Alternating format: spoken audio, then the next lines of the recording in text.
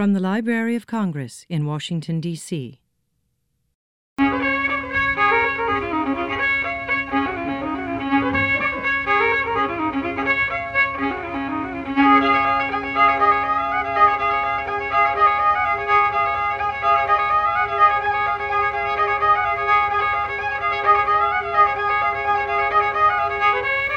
Welcome to the Folklife Today podcast. I'm John Fenn, the head of research and programs at the American Folklife Center in the Library of Congress. I'm here with Steve Winick, a folklife specialist at the center and the creator of the Folklife Today blog.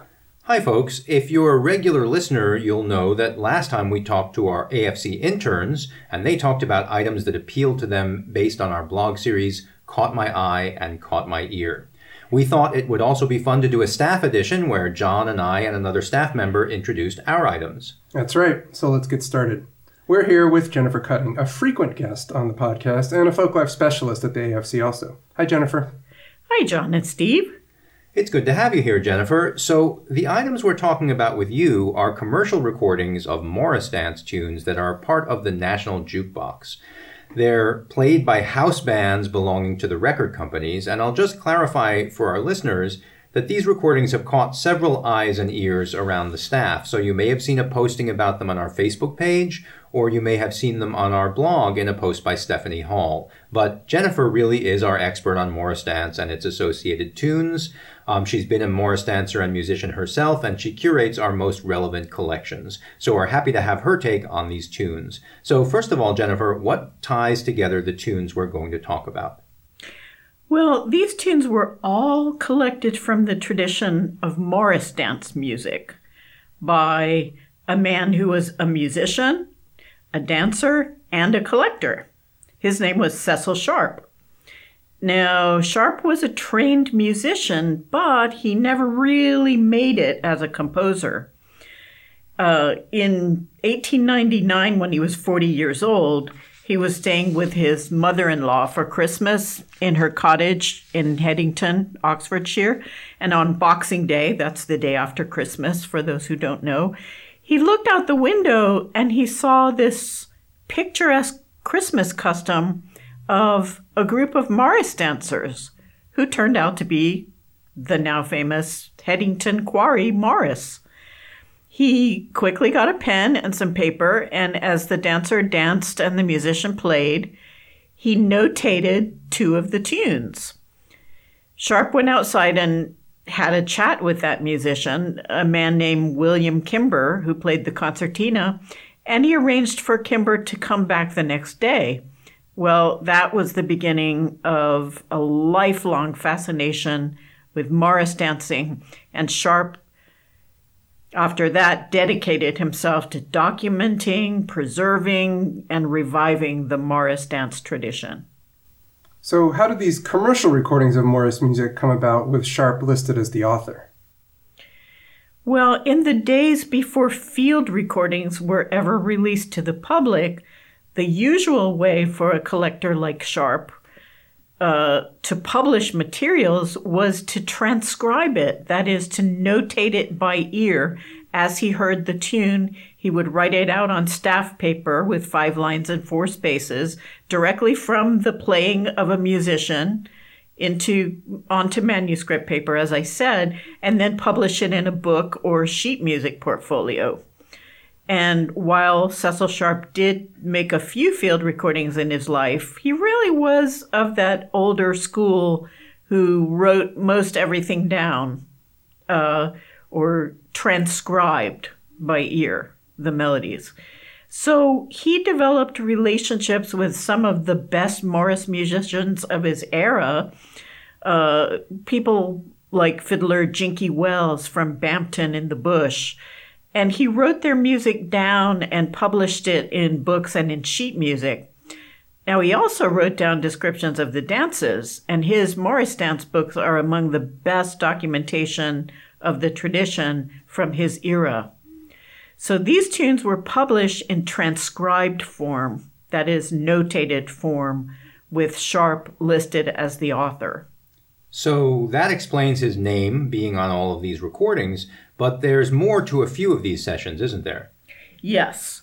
We have Cecil Sharp tunes from 1913, 1915, 1916, and 1922.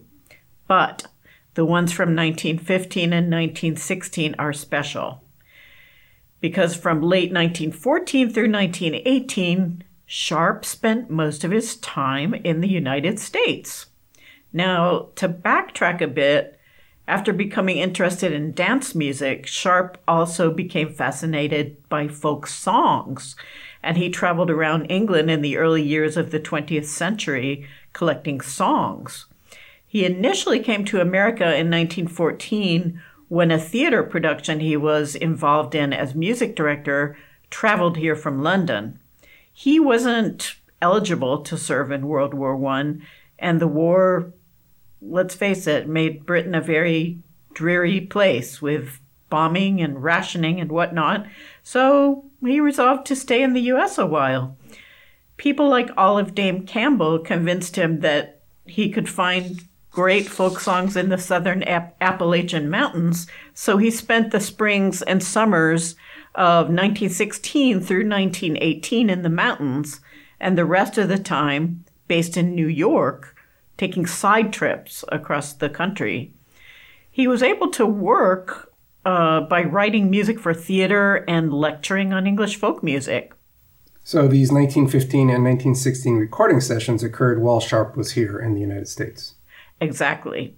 And for those sessions, Sharp personally oversaw the recordings, looking over and correcting the scores as prepared by the record companies and overseeing the conductor and the band. So these recordings of Cecil Sharp's tunes, even though they sound so different from folk music as it's played in the tradition, are interesting because Sharp was in the room with the band when they were recorded. Well, let's hear one. Okay, this is a 1915 recording of a tune he called the Tideswell Processional Morris, which he collected at Tideswell in Derbyshire.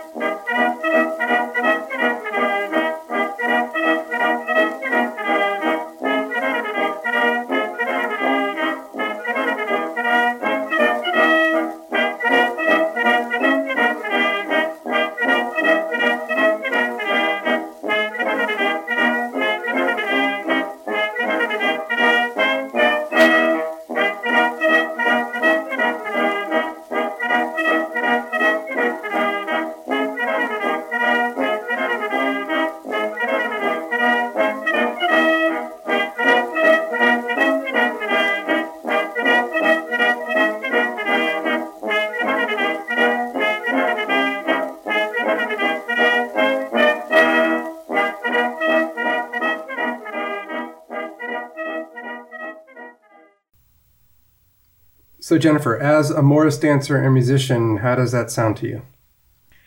Well, first off, it sounds much more polite and well-regulated than it does when the village band plays it at Wakes Week in Tideswell, which it's the last week in June. In the field, you hear the sound of brass players. In real life, you hear them losing their embouchures as they get tired and then getting a gust of renewed energy as they get a second wind. And this is a very orchestral sound, kind of an art music sound. Also, dance music that is as repetitive as this, if you're going to turn it into art music, you might want to introduce a little more variation than there is in this score. But you know me, I'm never short on opinions. So I'll say that I have a special feeling for these sessions, and that's because before I came to work at the Library of Congress, I was one of the regional folklorists for New Jersey, and I was headquartered in Camden, New Jersey, in an old library building that was part of the Victor Talking Machine campus, donated to the city by Eldridge Johnson, the Victor founder. And in the era that we're talking about, the teens and 20s, Camden, New Jersey was a real musical crossroads because Victor's studio was there. So that's where Sharp went to direct our session, but it's also where Enrico Caruso went to sing opera, and a little later it's where the Carter family went to record as well. So naturally, I got to take a look at the Victor studios while I was in Camden, and it's actually in a building that's right next to the building where I used to work. But I've been in the room where these recordings were made, and because of this abiding interest in all things Camden and all things folklore, a few years ago I actually looked up these sessions in Cecil Sharp's diary to see if he said anything about them. So the diary is at the Vaughan Williams Memorial Library in London, but now they're online, so you can actually look them up yourself. So here's what Sharp himself said about the session where Tideswell Processional Morris was recorded. He said, "Arrived at Philadelphia at 8:15, went to Mackenzie's, had some breakfast, shaved, etc., and went off to Camden to supervise gramophone records. Great fiasco. Scores badly written. Resolved to postpone work and go to New York early tomorrow morning." So the scores were so bad he gave up? Apparently, Sharp published his tunes as piano arrangements, and then the record companies employed band arrangers who would score it up for band. So Sharp seems to have hated the orchestration so much that he gave up. So when did he get back to it? Not for about a year. In March of 1916, he finally went back to Camden, and he recorded several tunes that he'd collected from oral tradition, and also a few he had adapted from older tune books. Let's hear Sellinger's Round, which is a tune Sharp adapted from the 17th century collection of John Playford.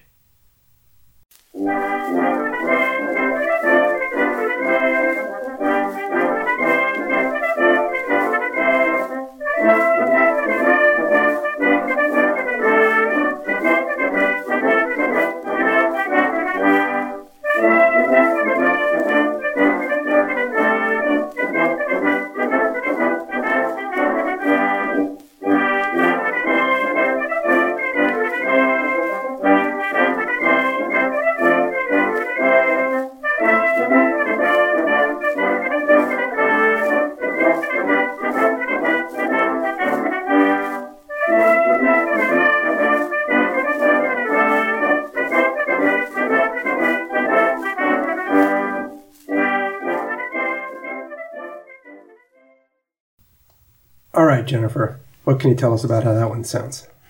Well, because I play this tune on a diatonic button accordion and I have a limited range of chords, the chords used by this orchestrator sound like they're all over the place. There are minor chords where there should be major ones and major chords where there should be minor ones.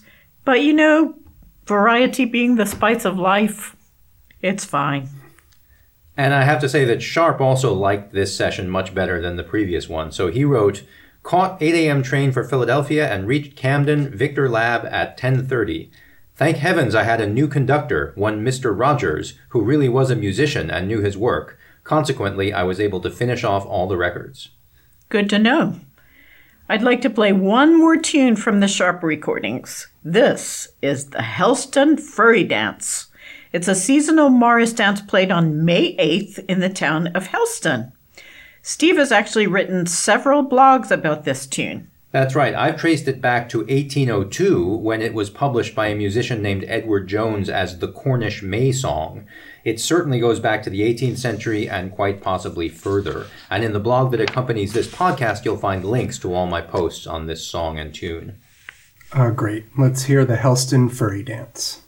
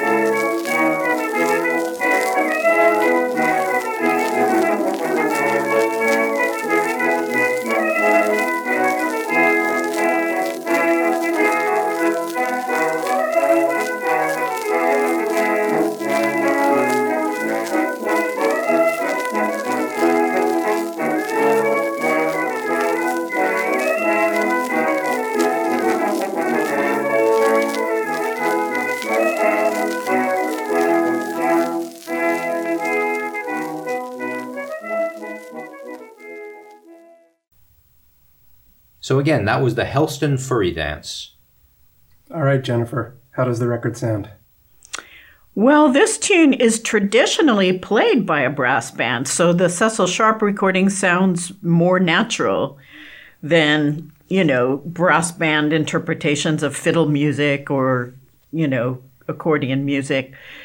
But the chord progressions in the orchestration are a good deal more complex than the way the village band plays this song, giving it a very august and majestic sound rather than that of a kind of jolly village dance. So it's an entirely different thing, but I really like it. As I like to say, you can't keep a good tune down, and a good tune will sound great in all kinds of different settings, as Helston Furry Dance does. And I'll add that this particular version was recorded for Columbia Records, so he didn't go to Camden for this. This was recorded in New York City, and Sharp supervised that session too, which he called a truly terrible experience. But so yeah, he just hated recording, I think. But in those sessions, which spanned 2 days, he re-recorded most of the tunes from the first Victor sessions, which you'll recall he had called a great fiasco. So I think he did ultimately get records he considered more satisfactory out of these October 1916 sessions. Of course, these Cecil Sharp tunes aren't technically in American Folklife Center collection. They're commercial recordings and part of the Library of Congress's National Jukebox. But they have connections to many of our collections, some of which Jennifer curates. And you recently had a sad occasion to write about one of those collections on our blog, didn't you, Jennifer? Yes, that's right. Sadly, my good friend Tony Barrand passed away in January. His whole name, Anthony Grant Barrand, or as we called him, Tony, was a singer, musician, a dancer, and a folklorist who donated the Anthony Grant Barrand collection of Morris, sword, and clog dancing, AFC number 2003/005, to the American Folklife Center in 2003. And Tony's collection contains over 250 films of traditional folk dance, along with the associated manuscripts. The collection not only documents the American, Canadian, and English teams dancing at Marlborough Morris Ales between 1976 and the present, and Barron's own Morris teams performing on annual May outings over the same period, but is also really rich in sword dance, mumming plays, and old-style wooden shoe or clog dancing. And in some ways, the most important and distinctive aspect of the Barrand collection is the way that it captures many of the same Morris and sword teams dancing every year over more than a quarter century at the Marlborough Morris Ales and in other community performances. There are great possibilities for study given this kind of chronological documentation, because it's possible to watch the dancers progress from beginners to experienced performers, age, and then be replaced by a new generation of dancers. And when Tony donated his collection in 2003, I did a long interview with him, and we used that as the basis for 4 blog posts. So we'll link to those in the post associated with this episode as well, so you can read those if you like. In addition to making this collection, Tony, who was born in England, has been a proponent of English folk traditions in America for more than 50 years. He was a longtime dancer as well as a singer and musician with the John Roberts and Tony Barrand duo and with the quartet Noel Sing We Clear. His death was such a huge loss to the North American folk music and dance community, and we really miss him. Well, we're very glad you were able to do a tribute on the blog, and thanks for being on the podcast. Yes, thanks very much, Jennifer. Oh, you're both so very welcome. Thank you for inviting me. So, we're going to shift gears here almost literally because, John, when you wrote a Caught My Eye post, it was about a machine from what seems like a bygone era. Yes, I wrote that a few years ago during my first weeks here at the American Folklife Center. They were kind of a whirlwind of meetings, trainings, and orientations to all aspects of the Library of Congress. And as I passed through the American Folklife Center's reading room, one object repeatedly caught my eye: a Nagra 4S reel-to-reel field recorder, which was perched atop a filing cabinet full of reference materials. In addition to being useful, it's a beautiful object, and I couldn't help thinking that it probably holds within its circuitry a host of tales about the places it's been. Yes, and our reading room has moved since then, I'll say, but the Nagra is still there on a shelf in our new reading room as well, so you can come visit it. But you know, in the days before digital recorders, these Nagras were really kind of state-of-the-art, weren't they? Oh yes. Portable Nagra tape machines were central to on-site professional audio recording since the Switzerland-based Kudelski SA company revealed the first production model in 1953, the Nagra II. Designed by Polish inventor Stefan Kudelski, over the years the Nagra line proved to be rugged and sturdy. They were favored by motion picture recordists, reporters, and ethnographers around the world. One thing many people who use Nagras around the world might not know is the meaning of the name. True. The name Nagra derives from the Polish verb nagrać and translates as "it will record." Huh. Folklorists have made good on this name by using Nagra machines to document music and song, verbal art, cultural soundscapes, and interviews around the globe. So, what's the history of the American Folklife Center's Nagras? The 4S model is a stereo recorder introduced in 1971. The American Folklife Center acquired several 4S machines to support our own field projects, and there is a good chance that the very machine I've admired in the reading room ran tapes that are in the Montana Folklife Survey, the Chicago Ethnic Arts Project, the Omaha Indian Music Presentation, and a number of fieldwork collections created by our founding director, the late Alan Jabbour. You can find a lot of those recordings on our website. In addition to using Nagras for its own fieldwork efforts, the center provided these machines and other field recording gear to folklorists through the Library of Congress Equipment Loan Program. Emerging in the early 1930s, this program tracked the arc of portable recording technologies, from instantaneous disc cutters weighing several hundred pounds to the relatively light Nagra 4S, which tipped the scales at about 15 pounds, fully loaded with batteries and tape. Wow. Yeah, I know that the strategy of lending equipment and recording supplies to a network of regional collectors was really productive for us, both in building the collection and in creating a community of folklorists with ties to the Library of Congress. That's right. It's a very important part of our history. Of course, with advances in portable audio technology starting in the cassette era of the late 1980s and on through the current digital era, reliable field recording gear has become much lighter and less expensive.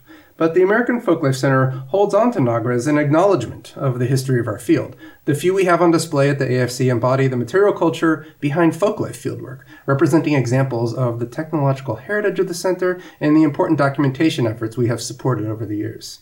So let's hear something recorded on one of our Nagras. Unfortunately, the fieldworkers didn't write down the serial number of the Nagra they were using, so we can't be sure this was the very same machine on display in our reading room, but this recording was made on one of our Nagras. It's a set of jigs played by Liz Carroll on fiddle and Tommy McGuire on button accordion in Chicago in 1977.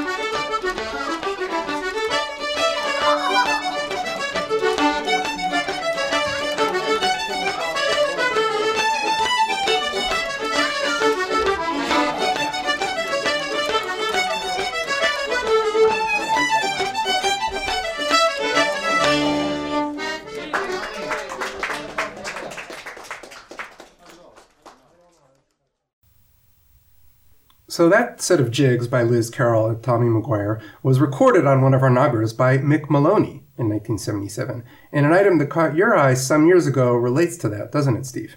That's right. Years ago, I noticed a photo we have of Mick Maloney taken by Jonas Dovidenas in 1977. And it shows Mick at the annual Midwest Flockhole at Bogan High School in Chicago. He's all geared up to record with the trusty Nagra strapped to him with headphones and a mic. And it's on the roll of film sandwiched between photos of Liz Carroll, so we know what Mick was recording at that time, which are some of these great Liz Carroll recordings we have. And of course, I was reminded of this photo when Mick passed away unexpectedly this past July. Yeah, indeed, a sad event. Tell us a little bit about Mick Maloney. Well, Mick Maloney was one of the leading figures in Irish music on both sides of the Atlantic, as well as a great folklorist. He was born in Limerick, Ireland, and began his career as a musician back in his teens. He was in that first generation of musicians to combine the popular ballad group sound of bands like the Clancy Brothers with traditional instrumental music. And he was in some bands like the Emmett Folk Group and the Johnstons, which were important trendsetters in Irish music during the 1960s and early 1970s. So in 1973, the Johnstons played at the Philadelphia Folk Festival, and Mick Maloney met Kenneth S. Goldstein, who was both one of the organizers of the festival and a professor at the University of Pennsylvania. And Mick decided to stay in the United States and study folklore with Kenny at Penn. And while working on his PhD, Mick became one of the foremost musicians on the Irish music scene in America, as well as one of the foremost documentarians working in the field. He brought together the Irish ethnic music scenes in different American regions into more of a national scene where everyone knew everyone else, and he just mentored and influenced everyone on that scene. And I'll say that it was on Mick's advice that I applied for graduate school, so he is partly to blame for me being a folklorist. He did earn that PhD, and he taught widely. So my first teaching experience was actually as Mick's teaching assistant at the University of Pennsylvania. At the time of his death, he was a global distinguished professor at New York University in the Irish Studies program and the music department. Now, in 1999, Mick was awarded the National Heritage Fellowship from the National Endowment for the Arts, which is the highest official honor a traditional artist can receive in the United States. Mick was also interested in the intersections of Irish folk music with other styles of music, which led to several research projects, including If It Wasn't for the Irish and the Jews, which he spoke about at the Library of Congress in 2009. And you can see a video of that lecture on the Library of Congress website. And I'll finally say that Mick has been generous with time, music, and activism, playing frequent benefit concerts for charity, and in recent years he's lived part-time in Thailand, where he was involved in a charity home and school for poor children. So an all-around wonderful musician, folklorist, and friend. You can see that picture of Mick on the Folklife Today blog as well. So now let's thank our guest, Jennifer Cutting, our engineer, John Gold, and Mike Turpin and Jay Kinlock for the use of the studio. And of course, thanks to you, Steve. Thanks to you as well, John, and also to the musicians and collectors we've featured on this podcast. So to play us out, how about another recording made by Mick on the Nagra? One of the other up-and-coming musicians Mick captured at the 1977 FLA was a young flute player and dancer named Michael Flatley, who later went on to star in Riverdance and Lord of the Dance. Let's hear some tunes from Michael Flatley. Until next time.